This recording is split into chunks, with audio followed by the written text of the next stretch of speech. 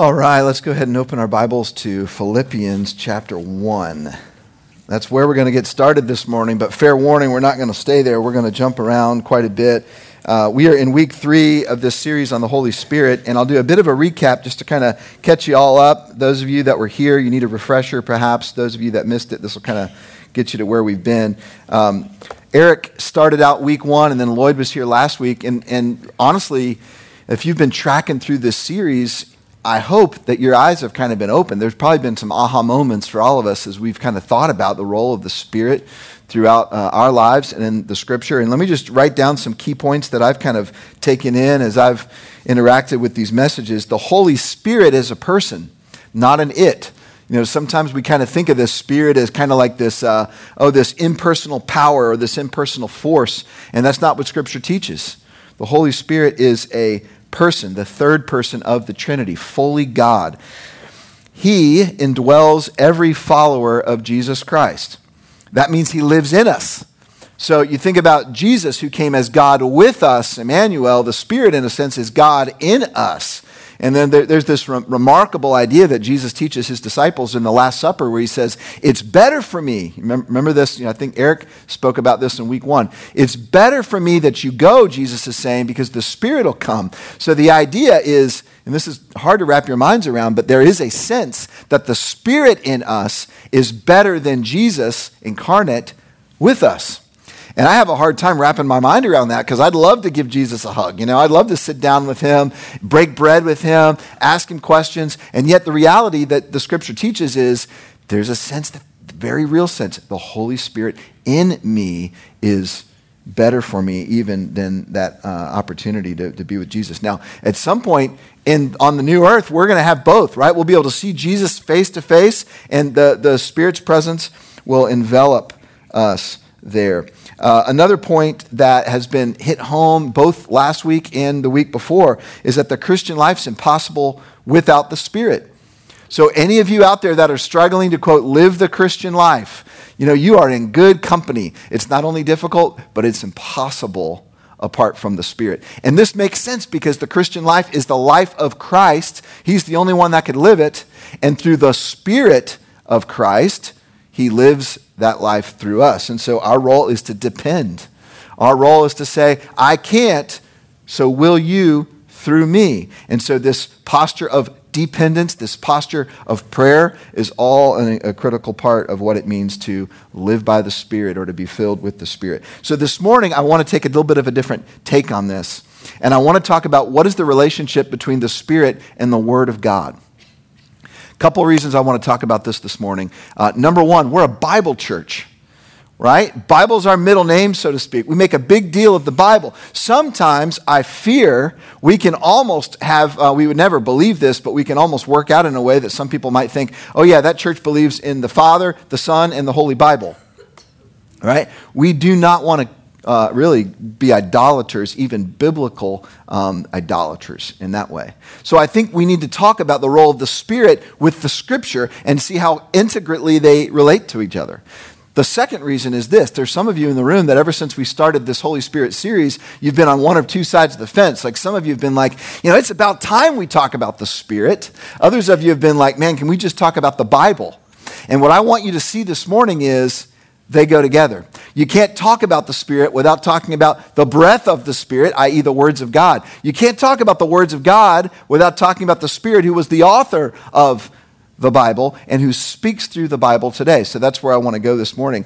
The idea that the two, Spirit and Word, cannot and should not be disconnected from each other is sort of a theological interest of mine. I've been studying this for a number of years. In some ways, this sermon this morning has been stirring in me for about 7 years, and I've never had the opportunity to preach it. So this morning, I'm going to preach it, and I'm going to warn you, it's going to be a theologically rich message. And I say warning because there's about 40% of you in the room, statistically, that as soon as you hear the word theology, you're like, I'm going to check out. You know, you're going to pull your phone and check your Facebook. Now, there's the other percentage of you that are like, yes, we're going to get into some theology. You know, you're like putting on your work gloves. You're ready to go. I think this message is going to be for both. Okay, and here's what I mean. I'm going to just run through a list of some things. This message is for you this morning if you could check any of these boxes. If you really are not sure what the work of the Spirit is in your life, all right, or maybe you don't know how the Spirit works in your life, this message will help you, I hope. If all the talk about the Holy Spirit has kind of made you a little uncomfortable, you're like, I hope they're not becoming like one of those kinds of spirit churches, you need this message this morning. If, on the other hand, you wish we'd never talk about the Spirit, if you're honest, and you just wish we'd focus on the Bible, this message is for you this morning as well. If you've ever thought, I know I need to be changed, but I'm not sure how that's supposed to happen. My guess is that's about all of us. That's about all of us. We know we need to be changed, but we're not always sure how change happens. How does God actually change me? This message is for you this morning. Okay, that's the setup. So here's how we're going to do it. We're going to cover 3 points. So this is a little bit of an outline so you can kind of track along. We're going to talk about the work of the Spirit. We're going to talk about the how of the Spirit's work. So what is the Spirit's work? How does the Spirit work? And then what does it mean for us? So another way to think about this outline is the what of the Spirit's work, the how of the Spirit's work, and the so what of the Spirit's work. I think I did 2 fingers. It's actually 3. Okay. All right. 3. Number 1, let's jump in. What is the Spirit's work? Now, I'm going to build some theological foundations here, okay? Think about like a wedding cake. You got a bottom layer, and then you're going to add a layer, and then you're going to add a layer. Because in order to get to the top, which is where we're going to apply the message this morning, we got to lay some foundation. So here's your first, theological idea this morning. What is the work of the Spirit? What is the work of the Spirit? Now, we've been talking about this already for the last 2 weeks. But if you do a big flyover the entire Scripture, we've been focusing mostly on the New Testament. But if you focus from Genesis to Revelation, all 66 books of the Bible, here's how I would summarize the work of the Spirit. The Holy Spirit's work is the work of God on earth. The Holy Spirit's work is the work of God on earth. Now, I know that sounds very simple. It's like, well, of course, if he's God, then his work is the work of God. All right? But I want to dig into this a little bit more. What we see from Genesis to Revelation is that the Holy Spirit is the particular member of the Godhead, and there are 3, who I would say activates and actualizes the work of God on earth. So let me give you an analogy. This analogy is a little clumsy, as all analogies are when we're talking about God. But think of a construction foreman who, sits on the design team, sits on the architectural team, but his particular role is then to take the purposes and intentions and plans and go make them reality, build the building. It's like, make it happen. So think of the Holy Spirit as the person of the Trinity that actualizes the work of God. And I'm going to give you a bunch of examples of this. And I don't want to make it too simplistic, but I think this is a way that you can think about it that may help that. Now, for anything God does, the Holy Spirit's at the center. Anything God is doing, the Holy Spirit's right in the middle of it because he is. That's his role. So let me just give you a few examples. In fact, I want to read to you some places in Scripture where it gives a direct, specific role to the Holy Spirit. And I want you to hear this list and listen to how comprehensive it is. All these actions are attributed to the Spirit. He gives life. He guides and directs. He gives power for service. He purifies. He strengthens. He leads. He gives hope. He reveals. He gives courage. He regenerates. He delivers from sin. He gives gifts. He enables us to walk by faith. He gives understanding. He unifies. He gives power to proclaim the message. He produces righteous character. He changes us to Christ-likeness. I could go on and on and on and on. Everything God does, the Holy Spirit is involved. He's in the middle of it. Maybe a better question is there anything that God does that the Holy Spirit's not a part of, right?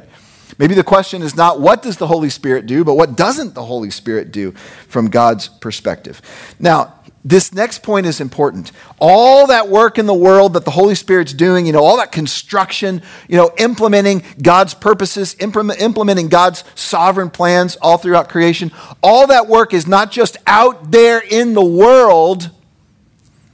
Much of it is inside us.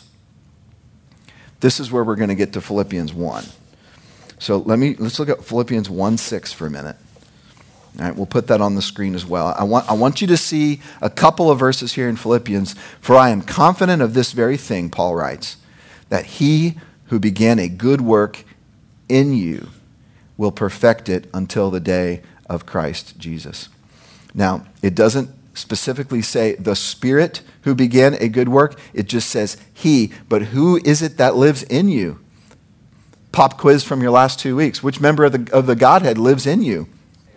Holy Spirit. So it's the Spirit that is in you. He's the one that has begun the work at your salvation. And now Paul is saying he's continuing the work. So that construction foreman is doing work in you. What is the work that he's doing? We're going to get to that toward the end of the message, but just hold that thought for now. Flip over one page, and I want to show you another verse in Philippians chapter 2, verse 13. And, I kind of want to read verse 12 too, even though it's not going to be on the screen because I failed to email that in. But look at verse 12 as well. So then, my beloved, just as you have always obeyed, not as in my presence only, but now much more in my absence, work out your salvation with fear and trembling. That's a puzzling verse, right? But you can't disconnect it from verse 13 because this is where it lands. Look at verse 13 now. For it is God who is at work in you, both to will and to work for his good pleasure. Now, he's still talking about the Spirit. Obviously, he's in you, but now he's saying God. Now, this gets a little confusing to us. In fact, I've had multiple conversations with my daughters, and when they hear God, they think instantly of the Father.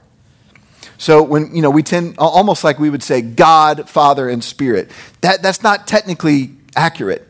God is the three, Father, Son, and Spirit, make up God, make up the Godhead. So Paul here is referring to God. He's referencing the Spirit. So again, it's the Spirit who is in you at work. And this idea of working out your salvation doesn't mean working for your salvation. There is some kind of partnership. There's some kind of alongside. We talked about in week 1 that paraclete, that helper, that advocate that is empowering us as we're growing in our sanctification. So again, the big idea here from Philippians that the Spirit's work is to do the work of God, not just out there in the world in some, intangible concept way out there, in maybe Uganda. The Spirit's work is in the world and in you. And he's up to something. Now, how is he working? That's the next question. So that's the what of the Spirit's work. All right, he's accomplishing God's purposes in the world and in you. That's the what of the Spirit's work. Now let's talk about the how. Let's talk about the how. And by the way, we are going to come back to, what is he doing in you? What's the end goal of that construction work?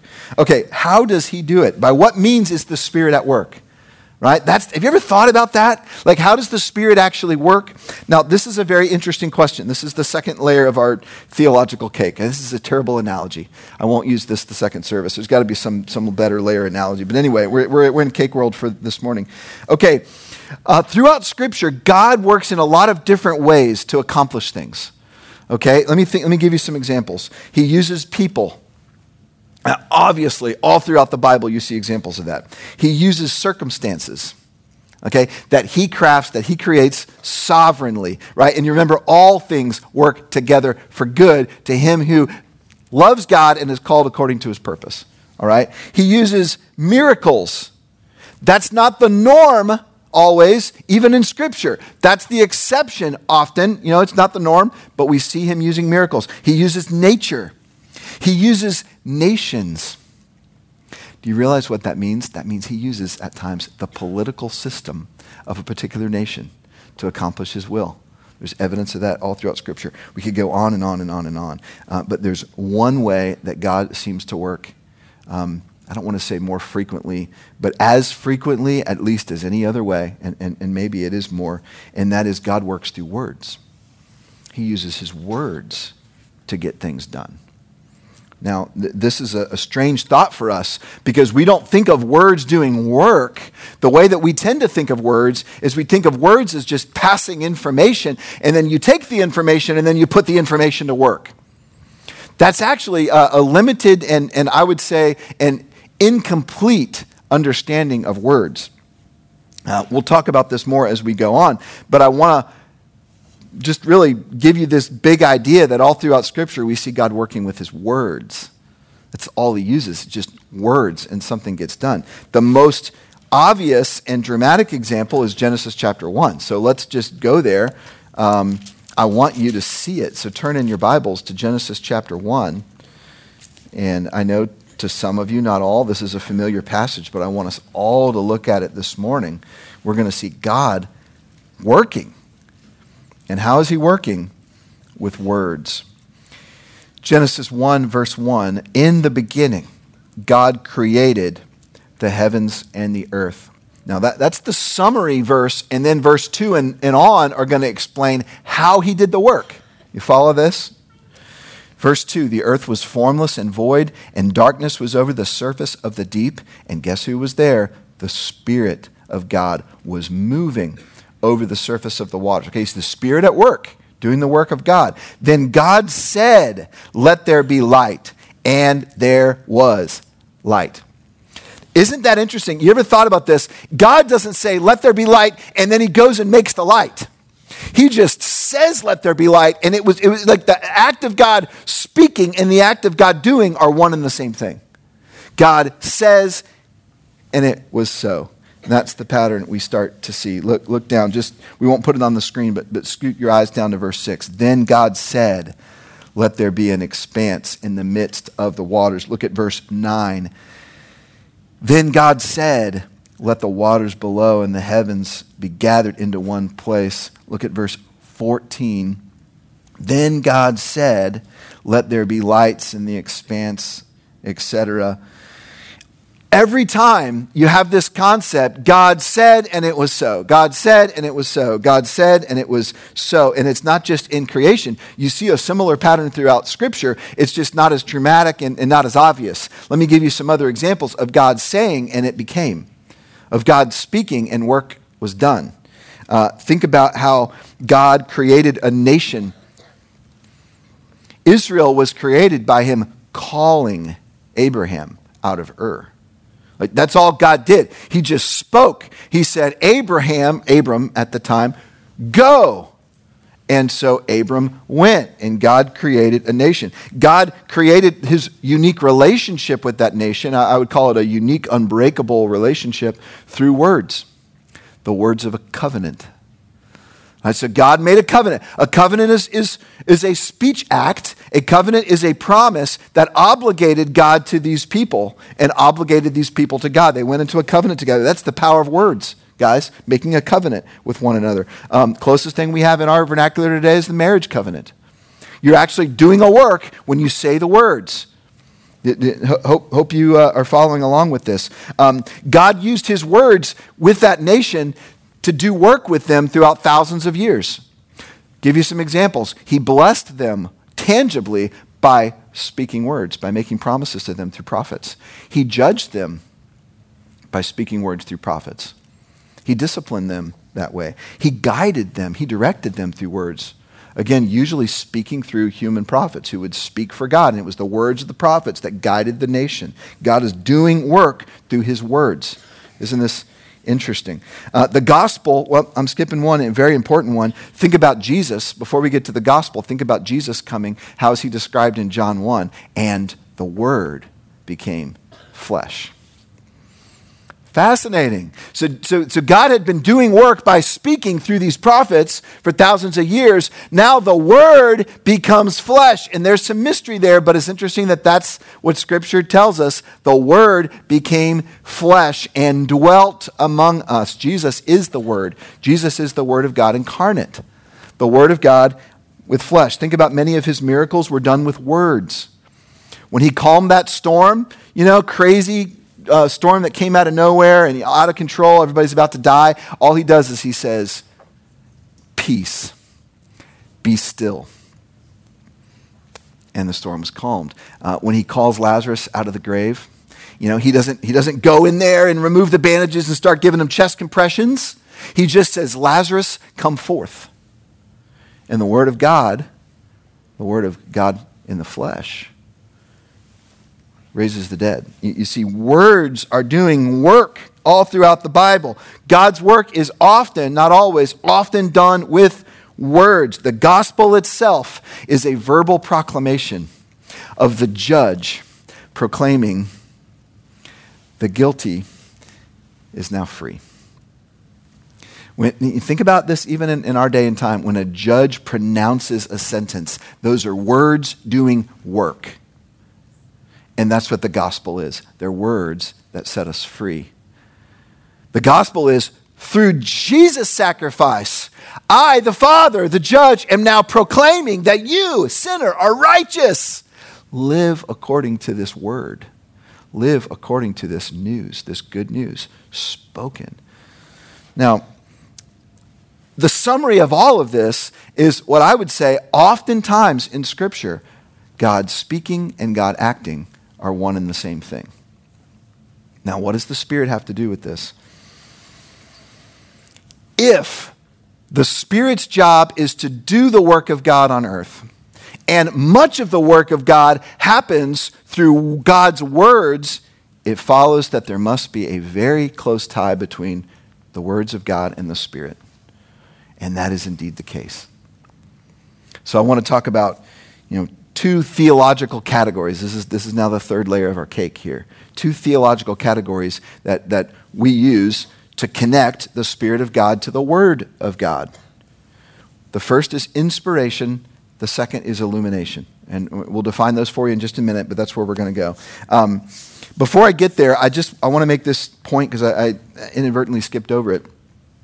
Don't miss the fact that your words have power too. As creatures made in the image of God, isn't that interesting that language is one of the most important things that make us unique from any other creature? Now you're thinking, well, other animals communicate, etc. They don't have complexity of language that we have to describe emotion and talk about ideas and concepts and dreams and visions and memories. They can't grab onto that. We can. God has given us that. I believe it's part of what it means to be made in the image of God. Now, your words do things too. Your words have power to bless.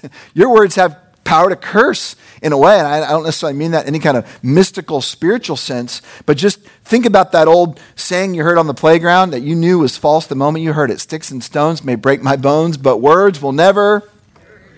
Completely false. We know this because we've all been wounded by words. We've also been lifted up and encouraged by words as well, have we not?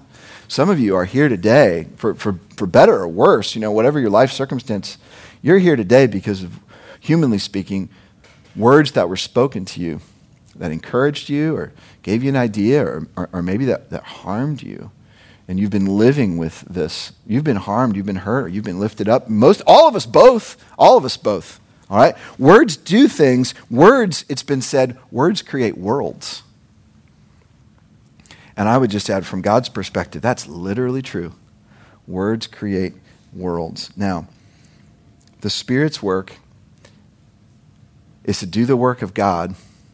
The work of God is often done through words.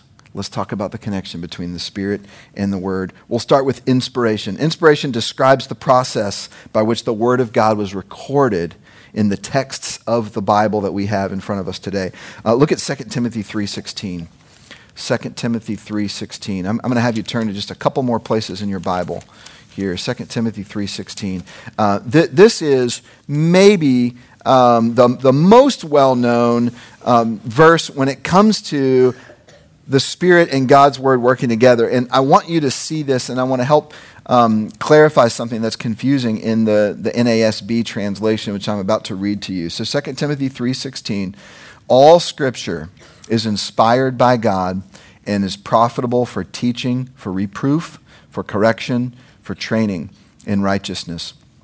Now, I don't love the NASB in this instance. Typically, I think it's a very good translation, but the inspired by God is maybe not the most helpful way to translate that Greek into English. In the Greek, we'll put the word up just so you can see it because it's a very important word, theopneustos. Theopneustos, it's a compound word. That means there's two words coming together to make the one. The first word is theos, which means God, and the next word is pneuma. You've heard this word before, hopefully, it's Acts and in our Holy Spirit series. That could mean breath, it could mean wind, it can also mean spirit. So I think a better translation, and I think the ESV goes this way with it, is to say all Scripture is the breath of God, or breathed out by God, or God's breath, or all Scripture is God-breathed.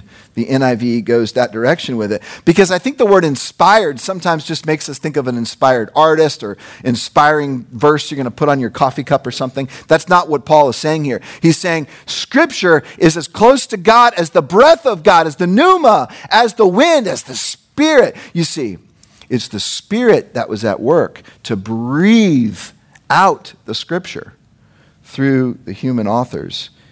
And that's what Paul is teaching about the origin of God's Word. It's the breath. It's the Spirit of God. I wouldn't say it quite that way. I wouldn't say the Word is the Spirit. They're distinct, and yet the Spirit had an integral part of breathing through the human authors, is what Paul is trying to say. Now, look at 2 Peter 1, the same idea. 2 Peter 1.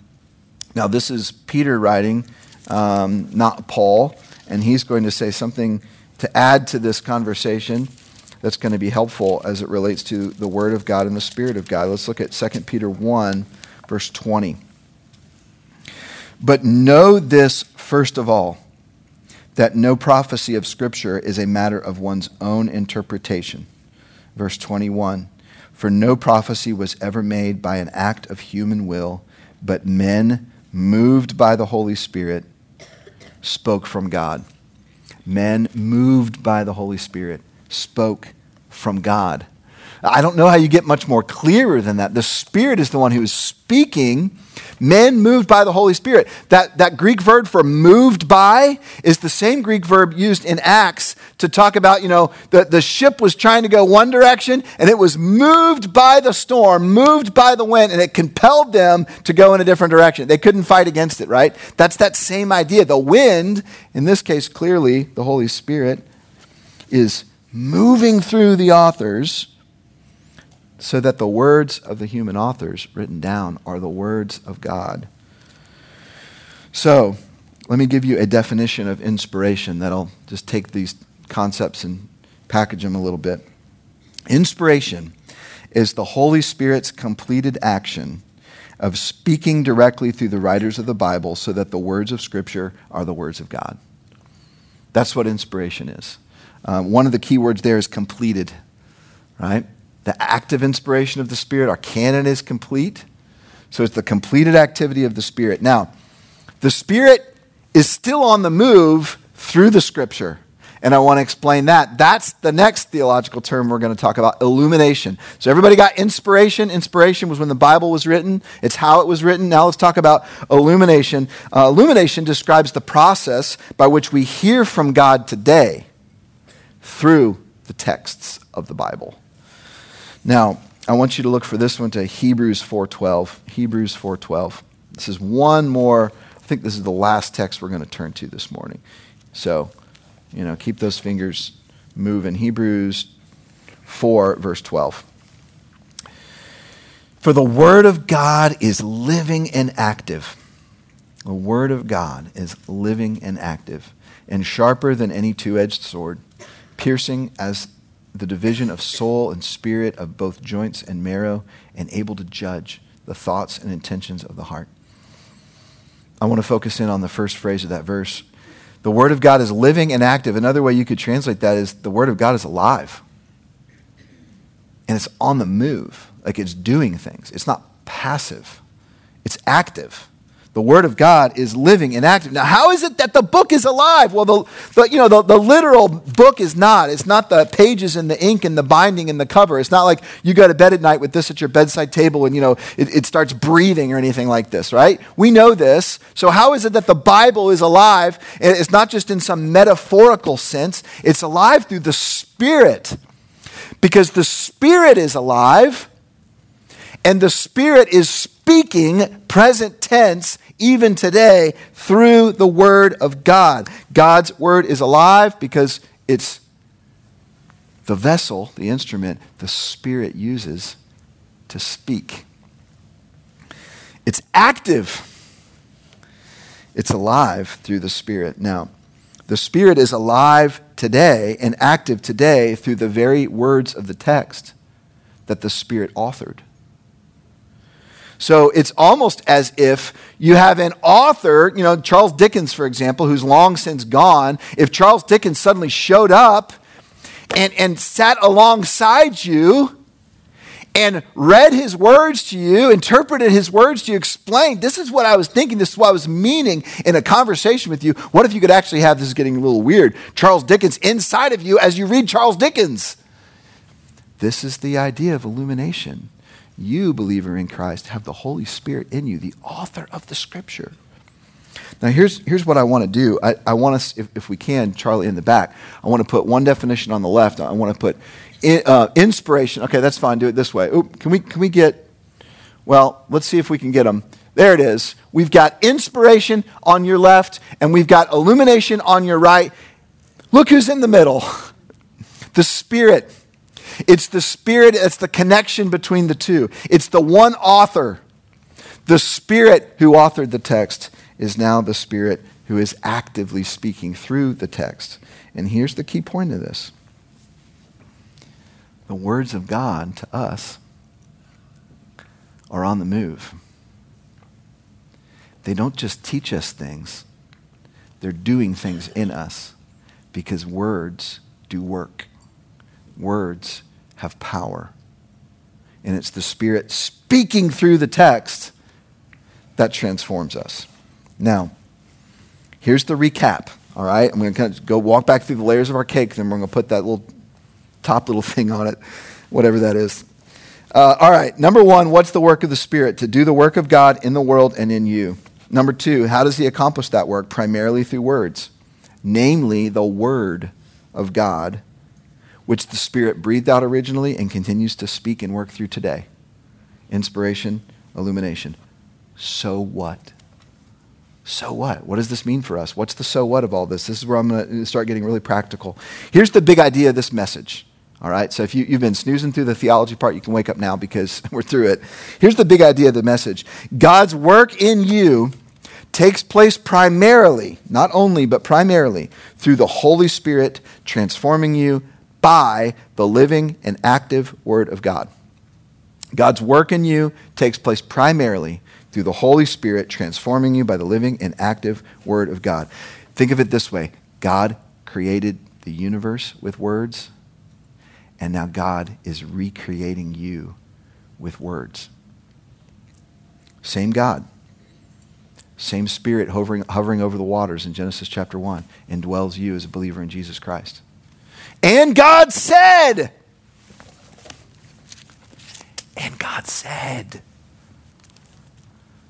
work being done through words by the Spirit. Now we have to talk now about what work is he doing? Like, what's the end goal? Like, the construction form, is he building a mansion? Is he building a high rise? Is he, building a retirement home? Like, what's going on inside of us? What kind of work is the Holy Spirit doing inside of us? He is transforming you into the image of the Son.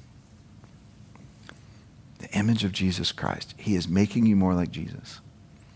And I want to tell you why that matters so much, why that is so beautiful. The second person of the Trinity, the Son of God, is the Word of God with flesh on. The second person of the Trinity, the Word made flesh. The incarnation. You are becoming more and more to look like God's Word with flesh on. Men and women, you know what I'm dreaming of for our church? That we would be God's Word with flesh on for the world to see. You see, that we would be Christians, little Christs. That there would be something about us learning God's Word because we take it seriously here and we teach it seriously. There'd be something about learning God's Word that wouldn't just stay in our heads, but would then get lived out. That we would literally be like God's expression of his voice to the world in flesh. I'm not calling us God, but we are the body of Christ now, are we not?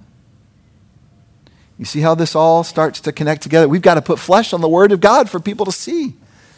Now, he's transforming you into the image of the Son. The Son is the Word made flesh.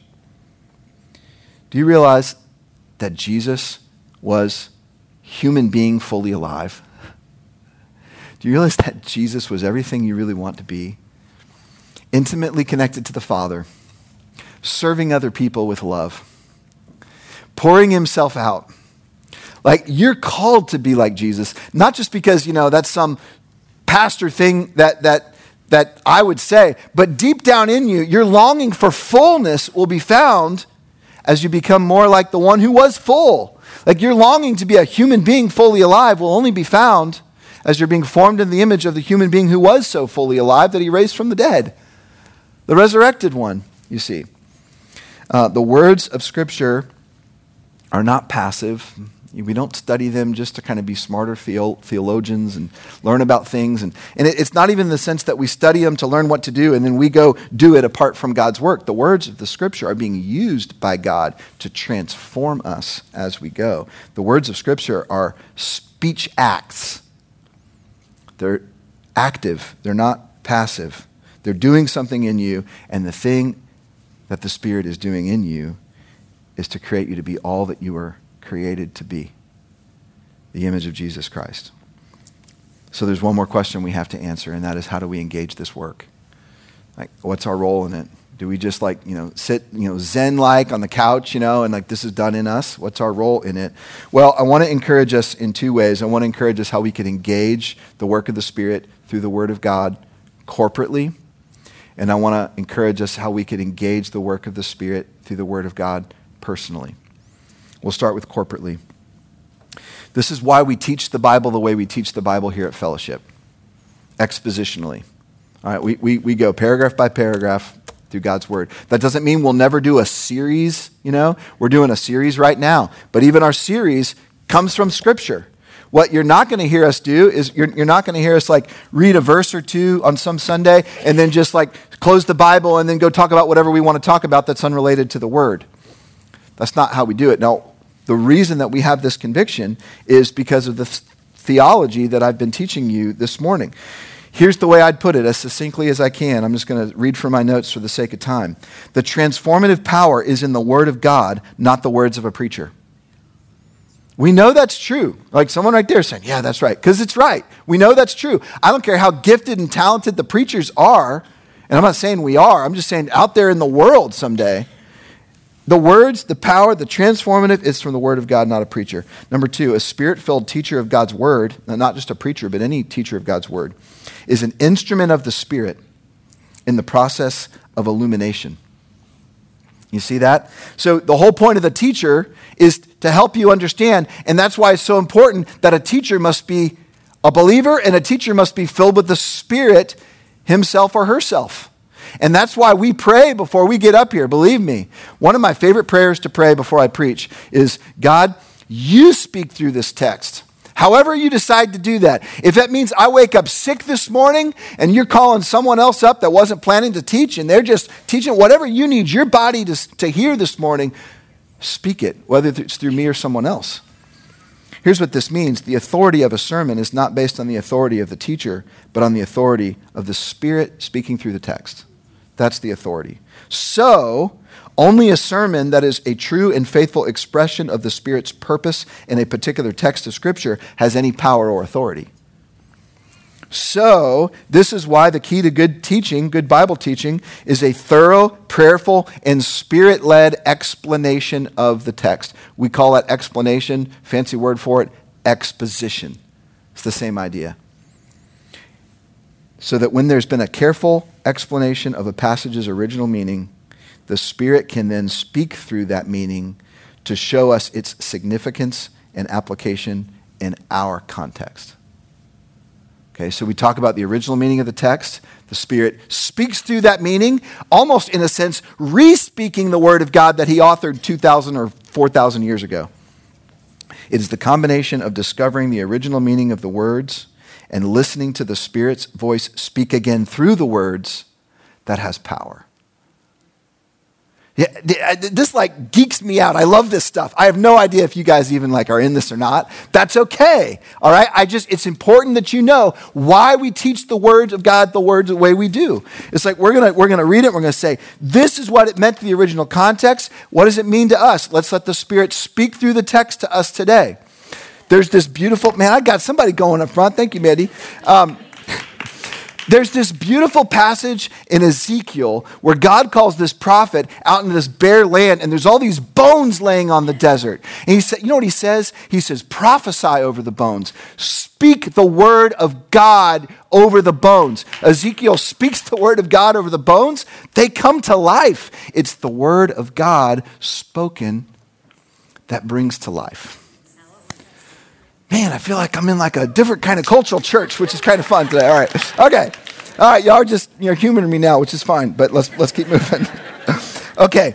That's how we engage God's word corporately, and that's how we're going to do it at this church. Now let's talk about how we engage it personally. Here's the idea here. Understanding how the Spirit and the Word work together will give your Bible reading a whole new dynamic. It absolutely will. Because if you just think of this as a history book or just as a kind of a stale religious text that doesn't have a lot of life to it, then you're just going to be impoverished in your reading of the Bible. It's going to be a labor. Let me read to you a quote from Timothy Ward, who is a British scholar that's done a lot of writing about the connection between Word and Spirit. When we read the Bible, we must be ready for God to act on us and in us. Okay, do you ever come to your Bible with that expectation? When I read the Bible, I'm going to be ready for God to act on me and in me. He continues, for as we encounter his words and as we encounter the actions he performs by means of the words, we're encountering God himself. So, when you read your Bible, ask these two questions. I'm going to give you two questions to ask when you read your Bible. And you can ask lots of questions, but don't miss these two. First question, put them on the screen. What is the Spirit teaching me? Second question, what is the Spirit wanting to do in me through these words? So the first question is engage your brain on that. What am I learning about God? How does this connect to other verses? What am I learning about human beings? What am I learning about God's plans? What is God teaching me? Engage your brain intellectually on this. Some of us stop there. The second question is even a little bit more than application. The second question is, how are these words active? How are these words shaping and molding, maybe disciplining me, maybe blessing me? How are the words active through the Spirit speaking them to actually do real work in me? That's where the transformation is going to come. Then I want you, after you think about these two questions, talk about them in your small group, talk about them in your Bible studies, talk about them around the kitchen table. This would be a great family activity. Read a short passage of God's Word. What are we learning? And how might the Spirit be using this text to do work in us, right? What a great question to ask. And then you start to live it out. And this is where I'm going to land the plane. You cannot live out the Word of God on your own. Going back to the first two messages. It's the Spirit who not only speaks through the Word, but empowers you to embody the Word. It's the Spirit that gives life to the dry bones. So here's what we do. We depend on the Spirit as we align our lives with God's Word. While we do that, the Spirit is molding and shaping us into the image of Christ. And that's how transformation happens. The Spirit of God and the Word of God working together. So here's a vision for our church right before we pray. God's Word would be embodied by us, not just learned, but lived. Because there are people all around us that need life. And the only life they're going to experience is the life of God in us by the Spirit, looking more and more like Jesus every day as we're living out God's Word in our community. Let's pray together. Our Father, we thank you for the opportunity to learn your Word. We thank you for the opportunity to have your Spirit in us. God, these are in some ways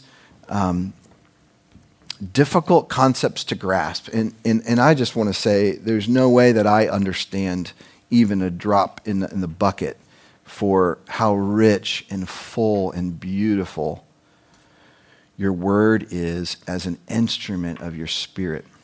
And I pray for our church, God, that we would be a church, I think a rare church, that would be centered on the Spirit and focused on your word. That would not be a church that would pull apart your spirit from your word and just study it for intellectual stimulation. That we would not be a church that would think we need to diminish the work of the word in our midst and just be living by the Spirit, but that we would live by the Spirit as the Spirit speaks to us through the word of God. That we would keep those together. And I pray for this body that they would be encouraged and come to life through your word spoken to them even this morning in the name of Jesus Christ. Amen.